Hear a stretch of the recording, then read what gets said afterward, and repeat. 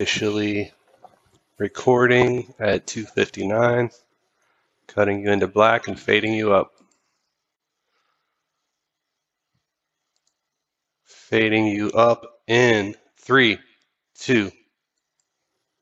Welcome to Making Sense of the Madness. I'm your host, Sean Morgan. We're going to question the mainstream narrative and expose media propaganda with James Roguski. He is the author of the People's Treaty Substack. He has some really interesting information with us about how we, the people, can make this crazy UN World Health Organization takeover from happening. We're also going to talk to Alexandra Bruce from ForbiddenKnowledgeTV.net. She's going to give us a breaking news update. It's going to be a great show, so stay with us. We are free, we are America.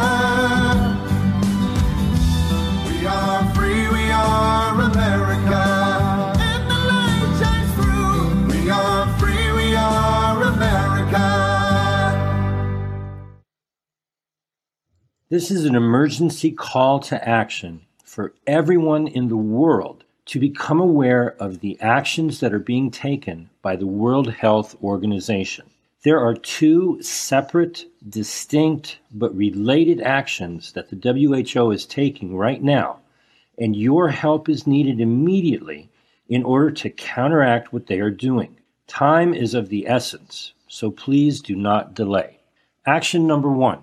The World Health Organization has set up what they refer to as an intergovernmental negotiating body in order to negotiate a pandemic treaty for prevention, preparedness, and response. The Intergovernmental Negotiating Body has set up a facility to take public comment regarding which topics the pandemic treaty should include. Your time to speak up is now. For many people, the concept of this pandemic treaty is brand new.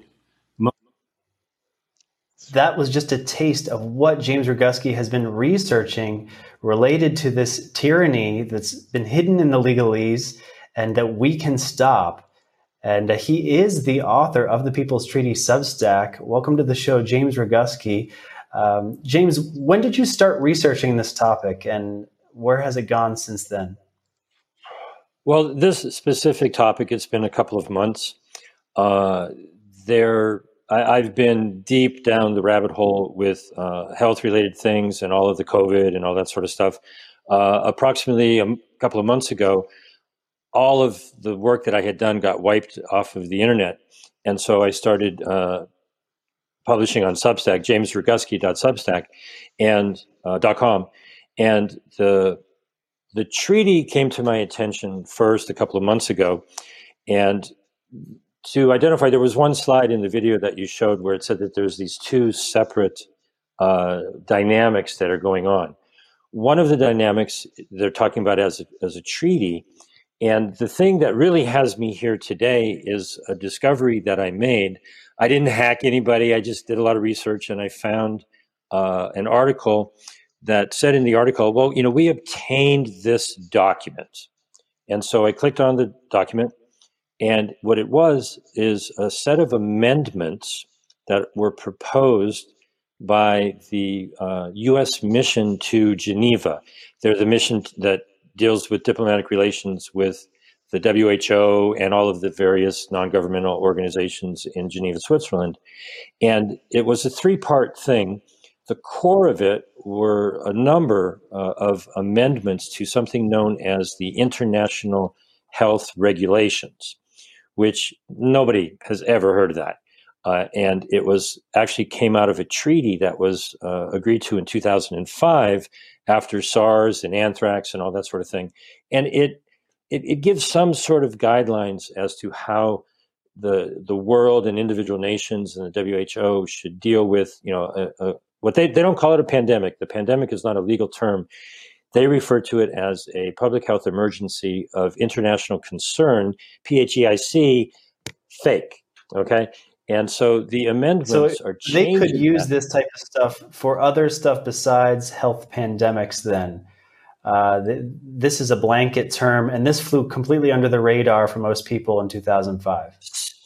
since 2005.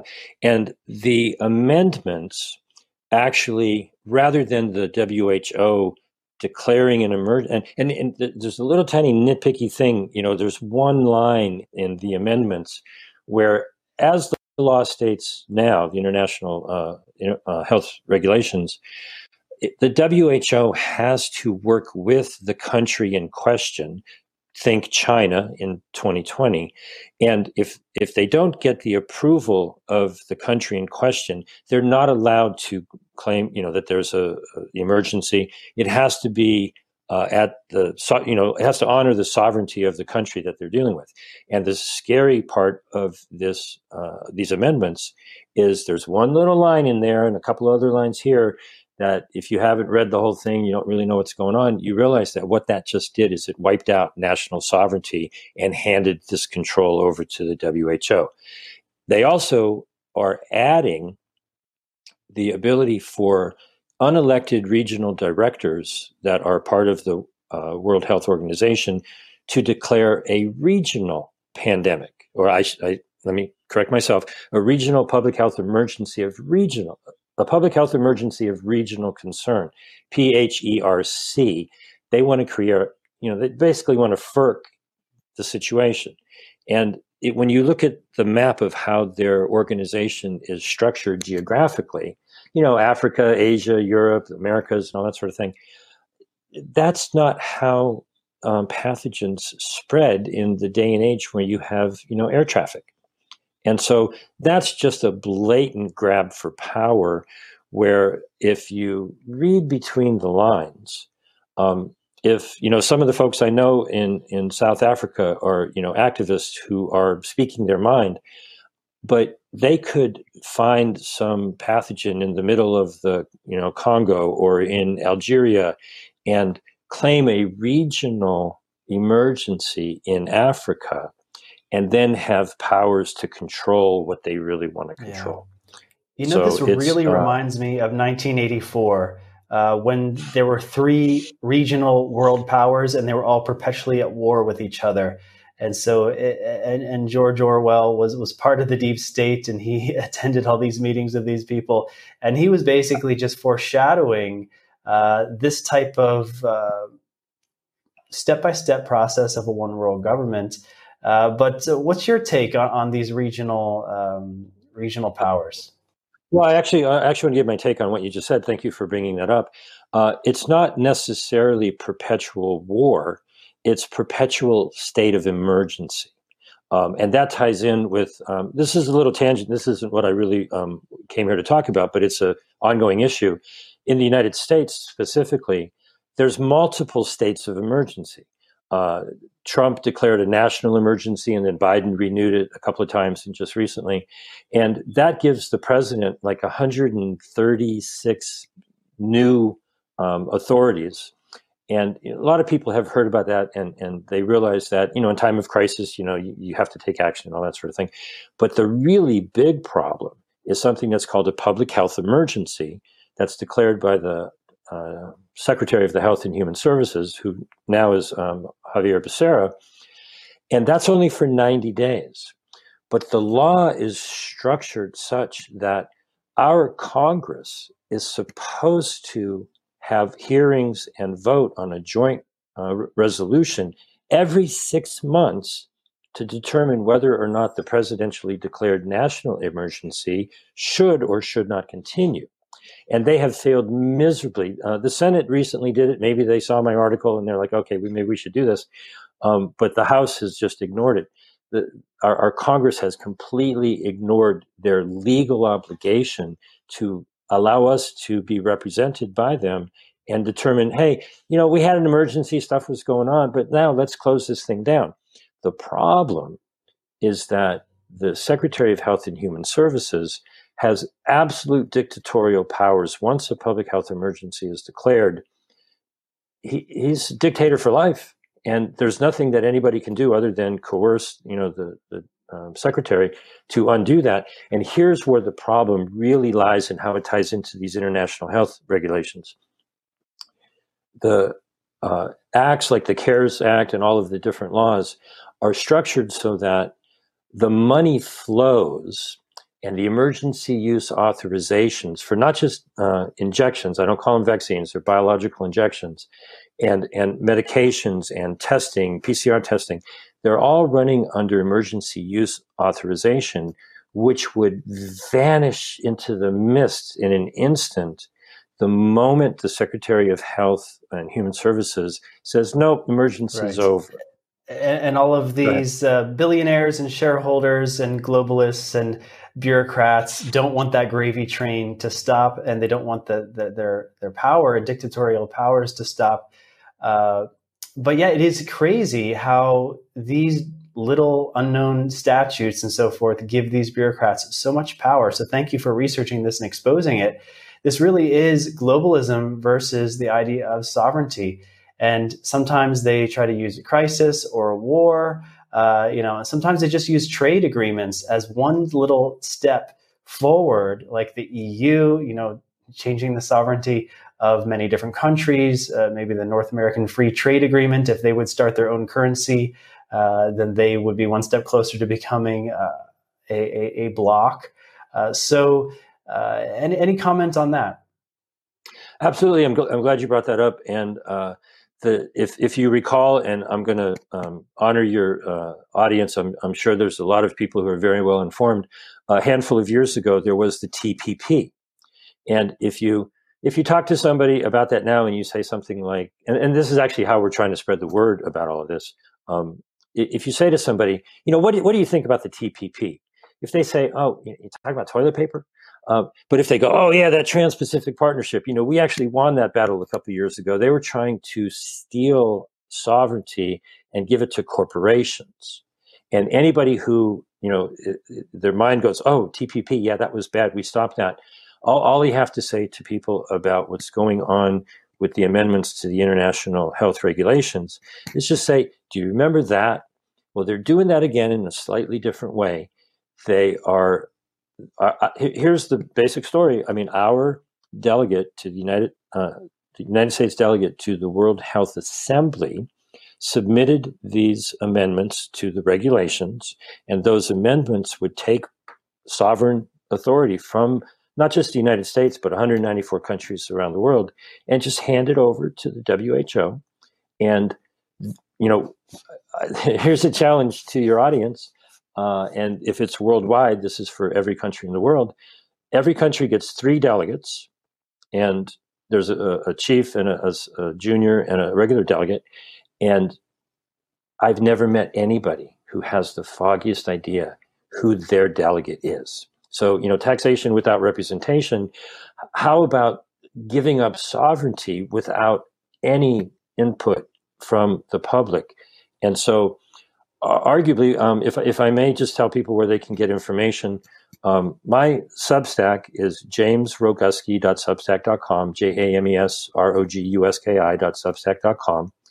In response to the WHO's pushing this pandemic treaty, you can also go to thepeoplestreaty.com, not the People's Treaty Substack, it's thepeoplestreaty.com. And moving forward with the information about the amendments that are likely to be voted on in May, just this morning, we launched don'toudare.info. So that's where people can get information, and they can certainly contact me through there if they'd like to know more. Great. And it's unbelievable. Most people don't even know, honestly, about the World Health Organization. I mean, I know it's a huge organization, but it's not part of people's daily lives, right? So they don't think about it. And people, maybe they don't know where the money comes from, and I believe Bill Gates is a big donor, and perhaps they're beholden to him and some other shady characters. We're going to talk about that. We're going to take a quick break, and then we're going to find out more. Hello, everyone. This is John Michael Chambers, the creator and founder of American Media Periscope. In early 2021, a short squeeze in silver was initiated. What does this mean? It means that individual investors can take advantage of a global supply shortage in silver, that the large money center banks will have to end their contracts with physical delivery of an asset that is becoming scarce to non-existent. Low supply plus high demand will cause prices to increase rapidly. The only way to take advantage of a short squeeze is to own physical silver. Call my good friend Dr. Kirk Elliott over there at Sovereign Advisors. They have over 27 years experience identifying these trends so you can maximize your returns while at the same time minimizing your risk. Call them today before prices go up any further. 720-605-3900. Tell them John Michael Chambers sent you. We're talking to James Roguski of thepeoplestreaty.com.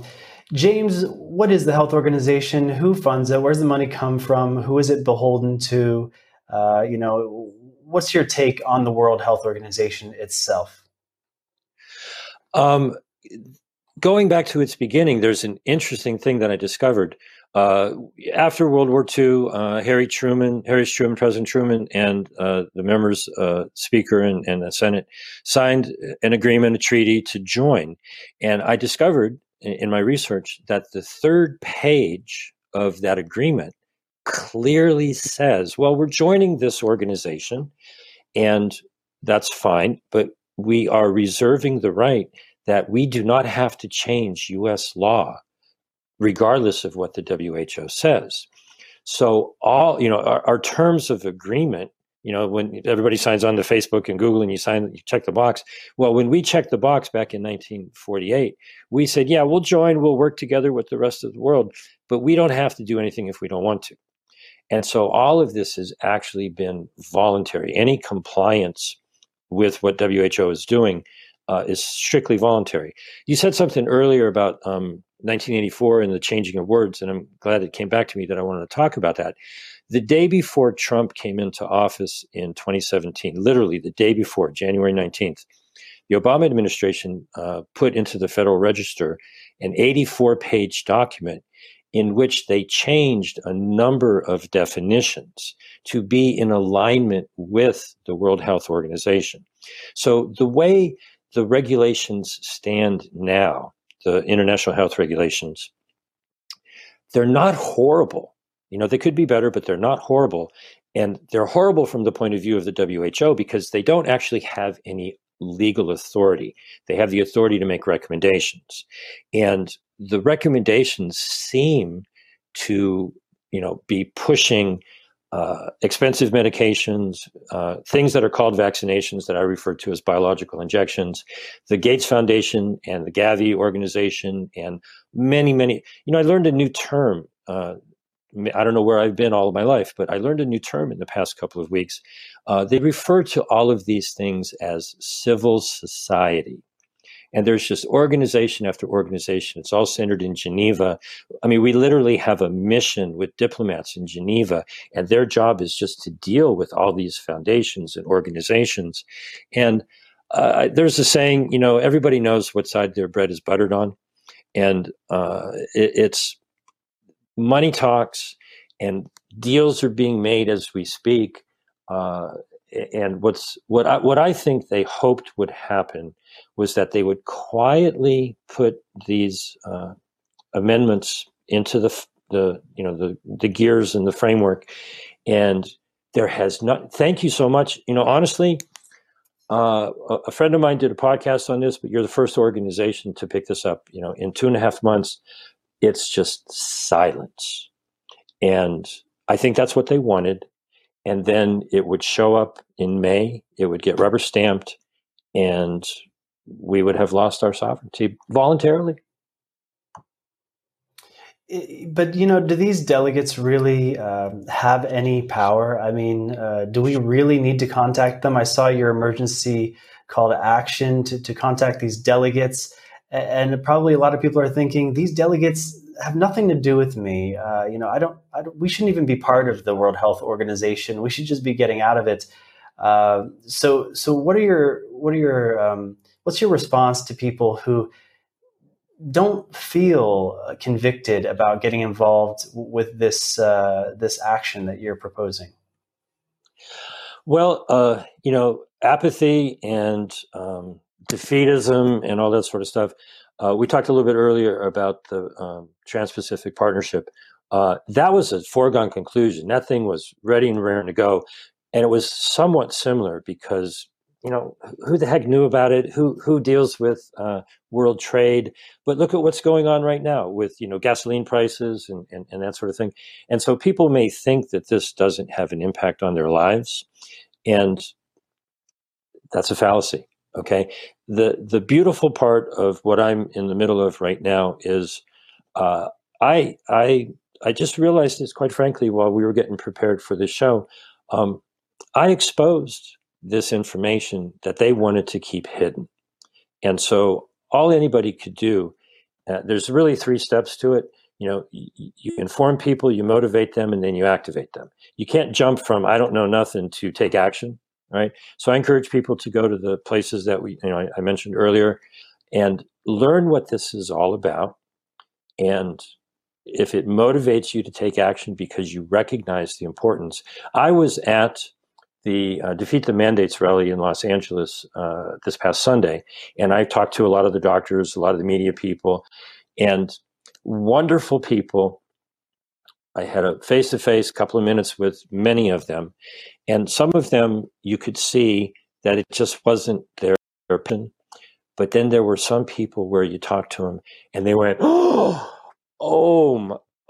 we got to do something about this. And so if you stay silent, nobody knows. And that's what they're hoping for. And, I could see the light bulbs go off, and I could see the gears, these people are ready to pop the clutch and go. And that's what we're doing. Not everyone will do that. Some people will sit, on the sidelines because life is keeping them busy and they have to maintain their life.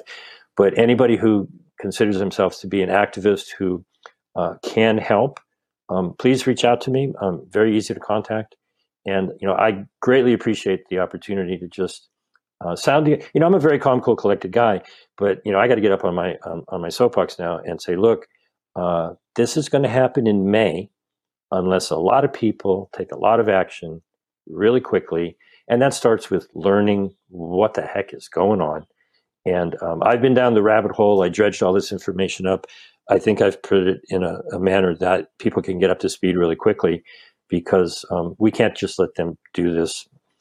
Is it the New York Times? No, it's the Washington Post. Democracy dies in darkness.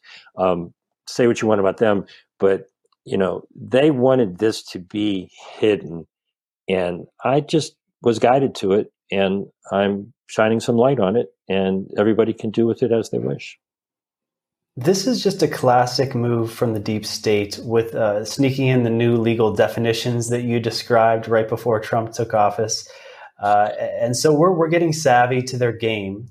And you're saying that we need to contact our delegates and we can find out who they are. And you're suggesting that we replace this legalese treaty where we give away our sovereignty with a people's treaty. Can you describe briefly what that is? And then we're going to take a quick break and we're going to bring Alexandra Bruce on. So go ahead. Give us the rundown. What is the People's Treaty? My personal mindset is that when I see something that I think is wrong, I will not complain about it unless I have a solution to offer. And so when I started really doing a deep dive into this proposed pandemic treaty that the WHO is pushing, I said, well, this is not what I want at all. And so I said, what would I do as a solution? And on the peoplestreaty.com, there's 10 articles that I would be shocked if anybody said, no, I don't want that. I don't want to defend those rights. I don't want to have the right to try, whatever treatment is right for me. And I don't want to have the right to refuse to be injected and so forth and so on. And all of these things are fundamental. And I blame our education system that people don't know generally that the only way you can be forced to give up these inalienable rights is if you fail to recognize that the people who are trying to force these things on you have no legal authority whatsoever. And I'll leave you with this, and I guess we'll go to break. In the past couple of weeks, there's been a question at the Supreme Court justice level, how do you define a woman, right? Many people probably know about that story. It would have been wonderful if the justice nominee had said to them, well, Senator, My job is to interpret the law. And to the best of my knowledge, I don't know. Can you tell me where the Senate has actually passed legislation defining a woman in the law? And if you could show me that definition, then I could interpret it for you. But you all haven't done your job. You haven't defined what a woman is legally. And I'm here to tell you that I can't find the definition for the word safe or effective or vaccine or pandemic or case, right? And so if anybody uses those words, if they say, well, you've got to get this vaccine because we've got a pandemic and there's so many cases and this thing is safe and effective, you know that they are lying to you. They are pretending to have authority. They're acting under the color of law. But if you don't know what you don't know, their story sounds good, but they're lying. Because there are no definitions. This is not just about national sovereignty versus globalism. This is about our individual health and in general human rights sovereignty and whether we're going to voluntarily give it away or not. It is just a microcosm and a macrocosm spiritual battle going on planet-wide. We're going to take a quick break. We're going to bring on Alexandra because she's been researching your work as well. We'll be right back. Government-induced inflation, taxes, rising interest rates, and political instability, they all have a crushing effect on our investments, often causing the stock market to go down. They can also cause gold and silver to go up. There's a time to be in stocks, bonds, and mutual funds, and there's a time to get out. This is the time to hold gold and silver. Kirk Elliott, double PhD, has been protecting individual Americans' assets for more than 2 decades. Hi, I'm Kirk Elliott. There's no such thing as a bad investment. There's only bad timing for investments. And now is the time to own gold and silver. Now is the time to own physical metals in an IRA, a 401k, and of course outside of a retirement plan.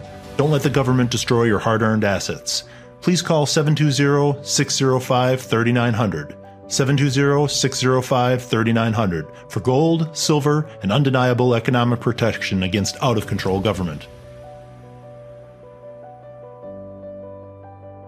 Did you know that annuities are a great way to protect a portion of your retirement portfolio from downside risk? And unlike CDs and money market accounts, they accumulate tax-deferred and can participate in the upside of market indexes. And they are probate-free and can provide an income that you can't outlive. With all the different companies, features, indexes, and benefits which annuities offer, it can be confusing choosing which annuity is best for your unique situation. Let a company you can trust help you select an annuity that's right for you. Call the Cleveland Insurance Group at 844-USA-2024. That's the Cleveland Insurance Group at 844-USA-2024. Add an annuity to your retirement portfolio and start enjoying the many benefits that smart investors love. The Cleveland Insurance Group, 844-USA-2024.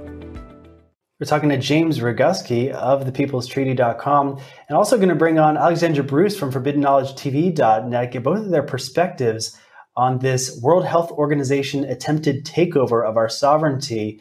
Alexandra, as you've been listening to this conversation and coupled with the context of what you already researched, what's your response? Well, when the whole 2 weeks to stop the, flatten the curve and everything happened, I was just shocked. How did you get the whole planet to do this for a flu? Like, how did you shut down the planetary economy? How did you get everyone to wear masks? How is all of this happening? It didn't make any sense. And then, that's what I've been asked, that's the question. How did they pull this off? How have they done this? And slowly it's sort of emerged that it has to do with this WHO treaty, and that it has to do with all of these fifth columnists, these World Economic Forum trained people who have infiltrated the governments all over the world to actually undo them, to dismantle them. And that's what we've been living through for the past 2 years. And so, so it has to do with UN membership. This is how they did it. All UN signatories were also signatories to this 2005 treaty that under an emergency declaration of a emergency, what was the fake? You were calling it a fake, James? Public health emergency of international concern. Fake. Right. You declare that. And all of a sudden, the WHO is the emperor of the planet here, and that's how they did it. And so, what this treaty is trying to do, and so this was like maybe in early March. My friend Sire G from Green Med Info, he asked me, "What have you heard about this?" And I scoured and I looked. I couldn't find anything. Didn't see your stuff yet, James.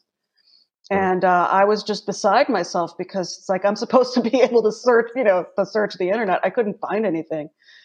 And so I was just so happy when I finally, in another one of my many searches for this information, I stumbled on, it was actually on Twitter. Somebody tweeted something, and then I found your Substack, and then I immediately posted it onto my website and sent my people there the next day. So thank you so much for everything that you're doing. And so this is what they want to do. They want to make this 2005 treaty permanent and without any emergency declaration at all. They just want us to hand over our governments to the WHO. It's just completely crazy. And I remember the TTP thing. I was very active with the TTP thing. And even Julian Assange made a great video about it. And I think it was one of the first things that Trump did when he, I think it was within the first week that he just put the kibosh on that thing. And it was like, oh, thank goodness, we really, we voted for the right guy. This is great. That's when I started to like him even more. It seems to have been beaten into submission, but then it sort of remorphed itself, and it's now coming up. It's the same idea. The TPP was about giving national sovereignty over to corporations, and this is giving it over to a UN body that's not elected, and the vast majority of people have no idea, who is supposedly representing their country. And it's not like we took a vote and said, oh yeah, we want to have all this emergency power go over to the WHO, the people have spoken. This is just being done in darkness. It's done in silence. And I'm blessed that I went looking and I found it, and I'm just trying to put some light on it. I think, when you shine light into the darkness, the cockroaches all go scurrying. And thank you for helping me, shine some light on this. Thank you. Absolutely. Alexandra, you talked about how did they pull this off, and you mentioned fifth columnists. And I've been blown away by how the corporations have moved in lockstep. They're obviously people at the top, CEOs and board members of major corporations that are compromised, that are blackmailed, that are loyal to some other thing than their own shareholders, because they are doing things that affect their bottom line, and they're making less money as a result of doing these weird things. I couldn't believe how they rolled out infrastructure for the pandemic involving social distancing and dots on floors, and just one moment corporations say they can't afford to raise the wages 25 cents, and the next moment they've remade all of their stores across all of their markets. And there's apparently plenty of money to find when they want to follow some kind of globalist agenda. So I wanted to get your perspective, James, well, it's something, on the corporations and all of this as well. Across the board. I mean, the censorship thing. I mean, Facebook had to basically deplatform half of their users, right? That wasn't good for Facebook. It's not going to, it's not looking good for Facebook at all because of all of that. And what the airlines did. And so what you see also, all of these CEOs are also World Economic Forum people. And it's funny, I wonder how long that this has been going on, this subversion. Because back 20 years ago, I was working at a company where my boss used to go, oh, you're going to Davos? Can I get on your private plane and go? And I used to hear about Davos. And he thought he was on the fast track to, whatever, because he had all of these billionaire clients. So I was wondering, if he was aware of what the World Economic Forum was really doing, and if they were really up to this 20 years ago. I don't know if you know anything about that, James. One of the concerns that is driving me here, I come from the natural health aspect of it, and I've read gobs and gobs and gobs of all of the reports that are coming out of all of these NGOs and so forth. And they seem to be of the belief that the problem with the 2020 start to this situation, I don't even want to call it an emergency or pandemic, I'm just going to say it's a situation, that the current regulations are such that when there was an issue going on in China, the WHO does not have and did not have the legal authority to override China's sovereignty. And so there was a little bit of a delay They went there, they tried to get some information, they got some pushback, they went back a week later, and then it was all agreed, yes, this is the problem. They declared an emergency, and, the ball started rolling. All of their research that they've published, just, they must have spent millions, if not $1 billion, just generating all these papers. They think that the only thing that is needed is that there should only be a 48-hour period between when the WHO sees that maybe something is going on and boom, they get to declare an emergency. My concern is that in this entire process, the intergovernmental negotiating body and all these public comments, none of it is from doctors who have actually treated patients and saved their lives.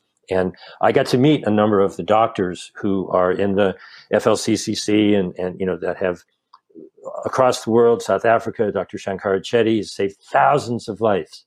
And their voices are not just silenced, they are being brutalized legally, emotionally. And, they're trying to help people get well, and they're being hit with changes to the law. And so, man, if I could do a shout out to anybody, it's like, are there any lawyers in the House who want to stand up for people's sovereignty and freedom? We need you. Give me a phone call, please. My phone number is on all the websites. That's what we need. I could say the same thing about journalists. People like Alexandra and I who don't have journalism degrees are forced to do their jobs because they won't do it. And it's the same thing, honestly, like yourself, James. You are a people's lawyer. You are doing the work that lawyers won't do. So I appreciate you doing that. We're all stepping up right now. We're going to take a quick break. When we come back, Alexandra Bruce is going to give us a breaking news update. Lots of hot topics to cover. Thank you so much for coming on, James Roguski from the Thanks for having me. I appreciate it very much. Hello, I'm Mike Lindell, the CEO of MyPillow. Cancel culture has not only affected myself and MyPillow, but millions of you out there. My employees and I want to personally thank each and every one of you for all of your support. At MyPillow, we not only have pillows, but we have hundreds of products, including my new slippers, bathrobes, sleepwear, and my new beds. We're offering the best gifts ever for the best prices ever. For example, we have this exclusive offer on the standard size MyPillows, regularly $69.98, now only $19.98 with your promo code. We also have the queen size MyPillows, regularly $79.98, now only $24.98 with your promo code. And we have the king size, regularly $89.98, now only $29.98 with your promo code. So go to mypillow.com now and use the promo code on your screen or call the 1-800 number below to receive this exclusive offer. Hello, everyone. This is John Michael Chambers, the creator and founder of American Media Periscope. Now, did you know that annuities are a great way to protect a portion of your retirement portfolio from downside risk? And unlike CDs and money market accounts, they accumulate tax-deferred and can participate in the upside of market indexes. And they are probate-free and can provide an income you can't outlive. Let a company you can trust help you select an annuity that's right for you. Call the Cleveland Insurance Group at 844-USA-2024. That's 844-USA-2024. Tell them John Michael Chambers sent you. Alexandra Bruce is the publisher of ForbiddenKnowledgeTV.net. She curates all the hottest alternative news stories of the day, delivers them straight to your inbox. So ForbiddenKnowledgeTV.net. Alexandra, thank you for joining us. So breaking news this morning, Elon Musk offered to buy 100% of Twitter for $40 billion in cash. But, and that, of course, set the woke people completely batty. But last I heard, Prince Al-Walid bin Talal Al Saud from Saudi Arabia, one of Twitter's largest shareholders, has rejected Musk's bid. So we'll see what the next volley is on that. And so last week when I was here, we talked about these viral videos about Project Looking Glass and, the singularity of 2030, that we're talking about a major terror attack in New York City next Monday on April 18th that needed to be prevented in order to put us on a timeline that does not catapult us into a massive nuclear exchange with Russia. And since then, there was a manhole cover explosion in Times Square on Sunday, and hundreds of people panicked and ran away. Go, go. I don't know what it is, but what is it?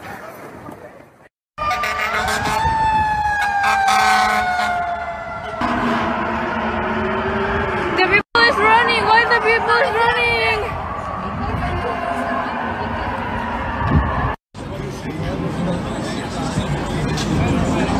Parece que ya pasó algo. Pero me les juro que me cagué de miedo con ver a toda la gente corriendo.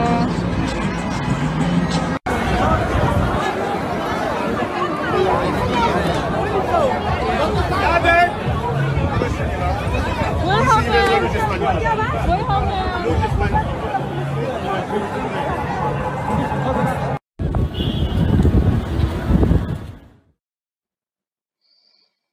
Wow, do I not miss living there. And then, of course, on Tuesday, there was the biggest mass shooting in the New York subway's history in Brooklyn. Okay? They dropped the blood. And notice this woman. This woman runs back and forth, back and forth, back and forth. She's a director. Okay? She's going to go back and forth with her, whatever she's holding. This woman with the brown bag. Got it? This woman with the brown bag. Watch her. Watch her. Okay? Nothing wrong with her, right? She just ran out of there.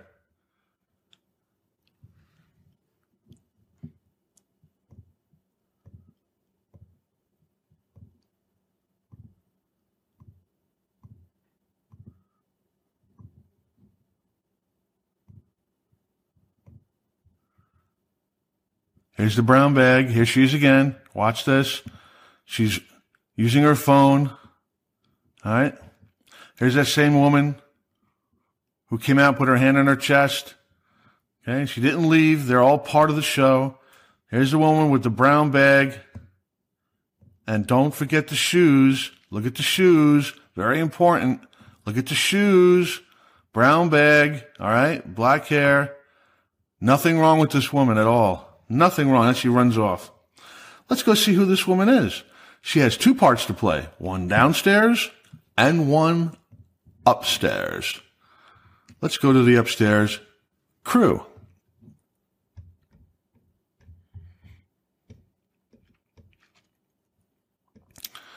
All right. This guy's like, hey, I'm on TV. Yeah, like he's injured. I don't think so. You don't smile like that. Well, anyways, here's that woman. Here's the brown bag. Here's the shoes. Remember I said notice the shoes. Here's the brown bag. Here's the, oh, I'm dying. I've been shot. Oh, help me. And then she's also right below the picture, crying. There's the brown bag. There's the shoes. There's the brown bag. There's the shoes. All right. But if you go over here, here she is again. Nothing wrong with her. Absolutely nothing wrong with her. Well, I got to go upstairs and do my part. Okay, folks, nice job. I have two parts to play. Nah, nah, nah, nah, nah, nah. I'm going to go upstairs now and play my other part. So definitely some questionable things going on with that event. That's just like a little piece of it, but you see people circulating back and forth. Having worked in the film business, that's what you do with extras. You make the extras walk back and forth in and out of frame. When you don't have enough of a crowd to make the crowd look bigger. Anyway, so the shooter, who's a black supremacist, Frank James, managed to escape, and it was he who called the NYPD the next day to come pick him up in the East Village. So Don Jr.'s tweet kind of summed it up. The shooter was known to the FBI, the MTA cameras weren't working on the subway platform, and apparently the thousands of cameras deployed in and around New York City couldn't track his movements like they do everyone else's. The New York suspect just happens to drop his credit card, his U-Haul keys, and his backpack before fleeing from cameras that were able to observe him, but we were told were turned off. So, and this is happening days after the Gretchen Whitmer kidnapping verdict and a day after Biden's gun control speech. You know, a guy known to the FBI and taken off their watch list shoots up a Brooklyn subway station, leaves his credit card on the scene, and disappears. Right. Okay. The FBI was obviously too busy entrapping, you know, autists in Michigan and in a fake kidnapping plot and hunting down grandmas who took selfies at the Capitol on January 6th. You know, definitely something fishy about this case. One security expert told me that it looks like a probe, and it was actually Jeffrey Prather who sent me that video that I saw this morning and wanted to make sure we got to take a look at. It's up on my website, forbiddenknowledgetv.net, for you to check the whole thing. So the question remains, was this a probe for this April 18th attack, or has that now been avoided? And next we have the Great Shanghai Lockdown. So I'm going to be quoting from a great article that's on revolver.news, the great revolver.news website. So China was supposed to be smarter than this, you know. For 2 weeks, China's largest, richest, most westernized city, Shanghai, has been on lockdown. The outbreak is China's largest since COVID-19 first appeared in Wuhan 28 months ago. And despite having 2 years of mistakes from the rest of the world to learn from, China is making the same catastrophic blunders that the US and others did, and in the process jeopardizing all of the economic and political gains theirs from the past 2 years. The lockdown opened ominously with robot dogs roaming the streets telling residents to stay inside. 体温，勤消毒，少聚众，勤通风，科学防疫，文明随行。戴口罩，勤洗手，测体温，勤消毒，少聚众，勤通风，科学防疫。 Don't you wish you had dogs barking orders to you like that? So the public obeyed, and then by the start of April, Shanghai was a ghost town, or rather a vast prison holding 25 plus million people. And just like in America, health theater quickly expanded so that even in the areas with a 100% vaccination rate and no meaningful illness, China is even exceeding the insanity of blue state America, as bad as that was. And a week later, things were looking like this.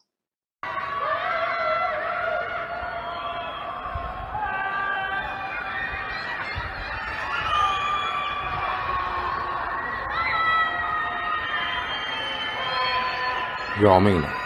再这样弄下去，我那个真的要出事体了，操，麻烦了。根治啥么呢？因为所有的人，伊都不晓得这个状态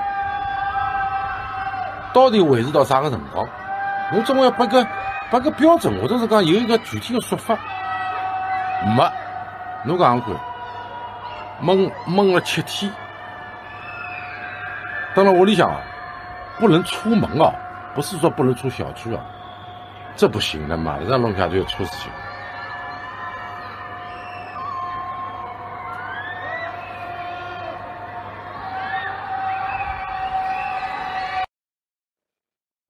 Wow, can you imagine?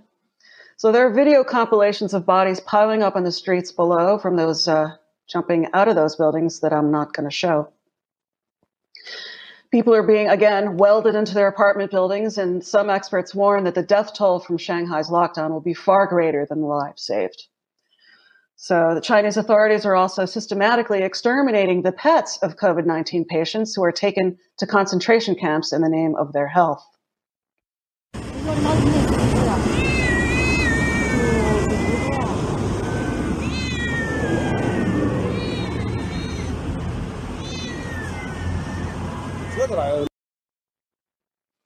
There are many videos of authorities clubbing pets that I will spare you.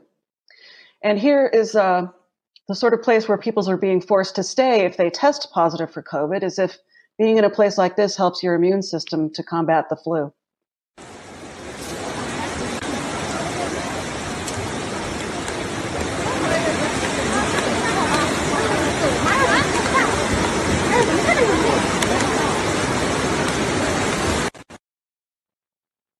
So there are lots of videos of several different poorly built facilities with rain pouring in from the roof, and others where people are screaming and having hysterics, which, you know, I think I would if I was forced to go into one of those places, and can't blame them. So also there's another supply chain shock is on deck. The cargo backlog ripples beyond Shanghai as the lockdown stops trucks and container ships. And in the West, the lockdowns were oppressive, but they were fake because even in New York City, at the peak of lockdown frenzy, they didn't actually trap people in their homes and weld the doors shut like that.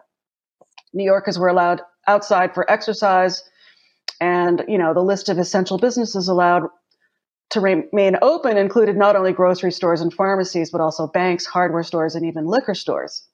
But in Shanghai, authorities have placed entire districts of the city on true, absolute lockdown. Nobody's outside for any reason, and that includes the grocery stores and everything else. And so what is really going on here? Since the early days of COVID, some have theorized that China had faked out the West, publicly treating COVID hyper seriously early on in order to trick the rest of the world into overreacting and committing economic suicide.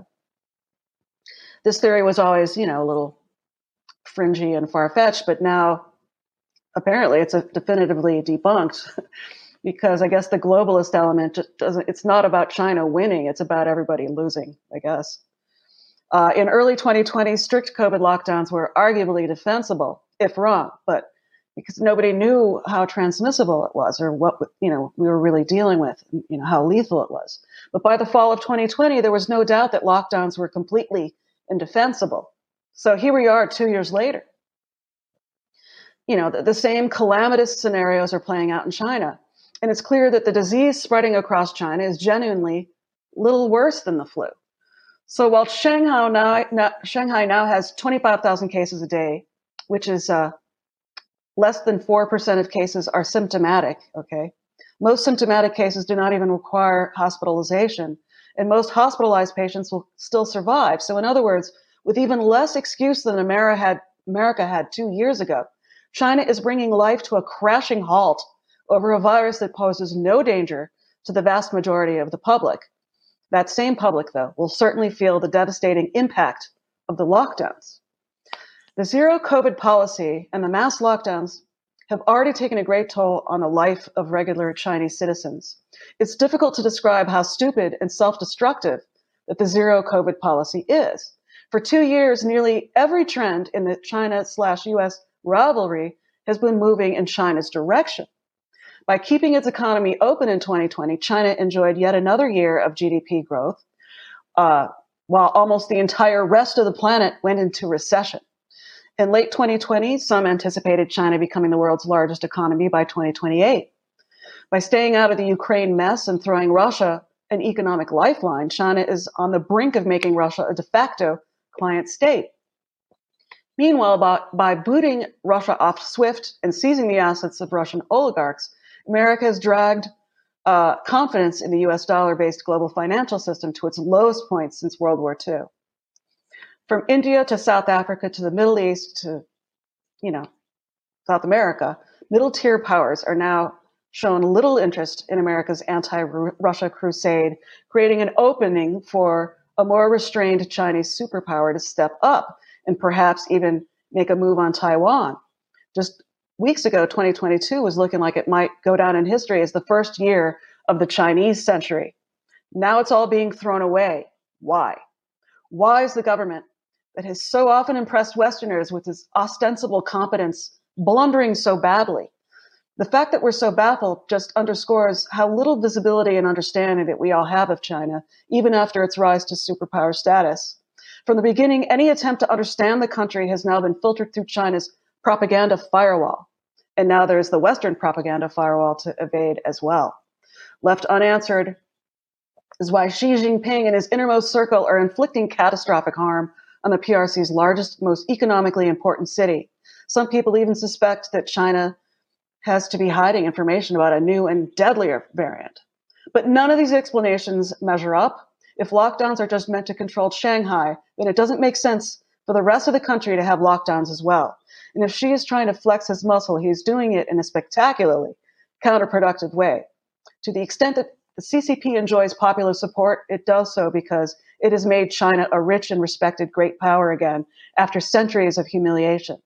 The best way for Xi to mess that up is by screwing up the country's top financial hub and crashing the economy.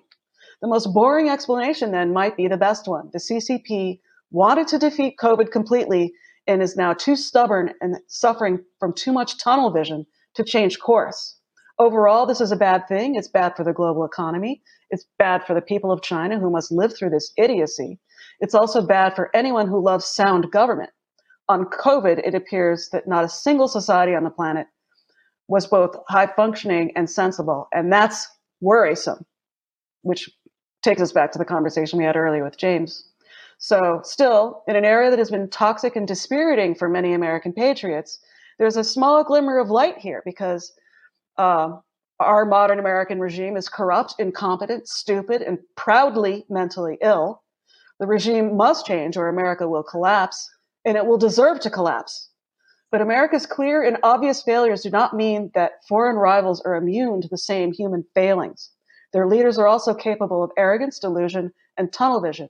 Sure, America can learn a lot from how Chinese elites view America, but Chinese is far from an unstoppable juggernaut of competence or good sense.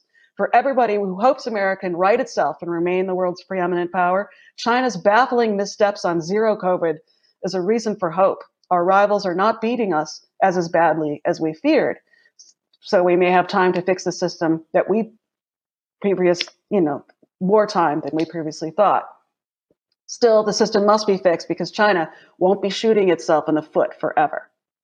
And so my final story here is the San Francisco Gay Men's Chorus is apparently crawling with pedophiles, according to this video, which has tracked down the criminal records of many of the members. Your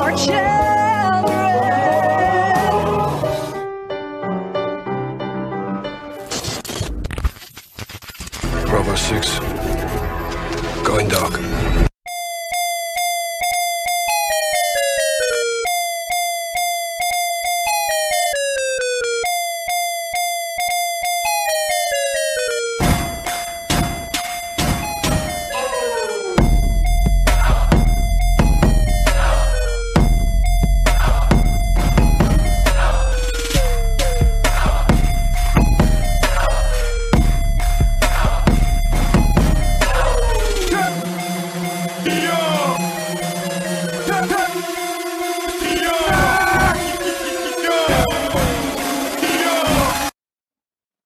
So there's more to that, but am I allowed to talk? Yeah, that was that was disturbing, wasn't it?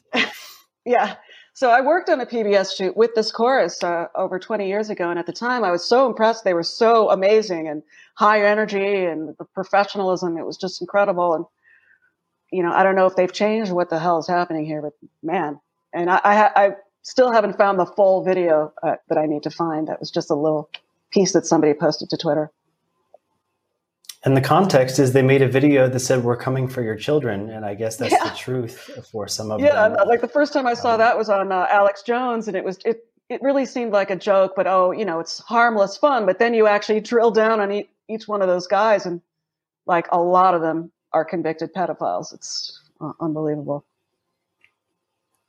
Thank you so much for the breaking news update, Alexandra. Alexandra joins us every Thursday, 6 p.m. Eastern. Thank you, Alexandra. We're going to wrap up the show now. Thank you so much for joining AmericanMediaPeriscope.com, America's Patriot-only network. We got a great update from James Roguski about the People's Treaty. So it's not just good enough to wake up from all this interesting info from Alexandra and James, but we have to take action and change our world for ourselves and for the future generations. Go to thepeoplestreaty.com, find out who your delegate is, and send them a message. God bless all you patriots. Good night and good luck.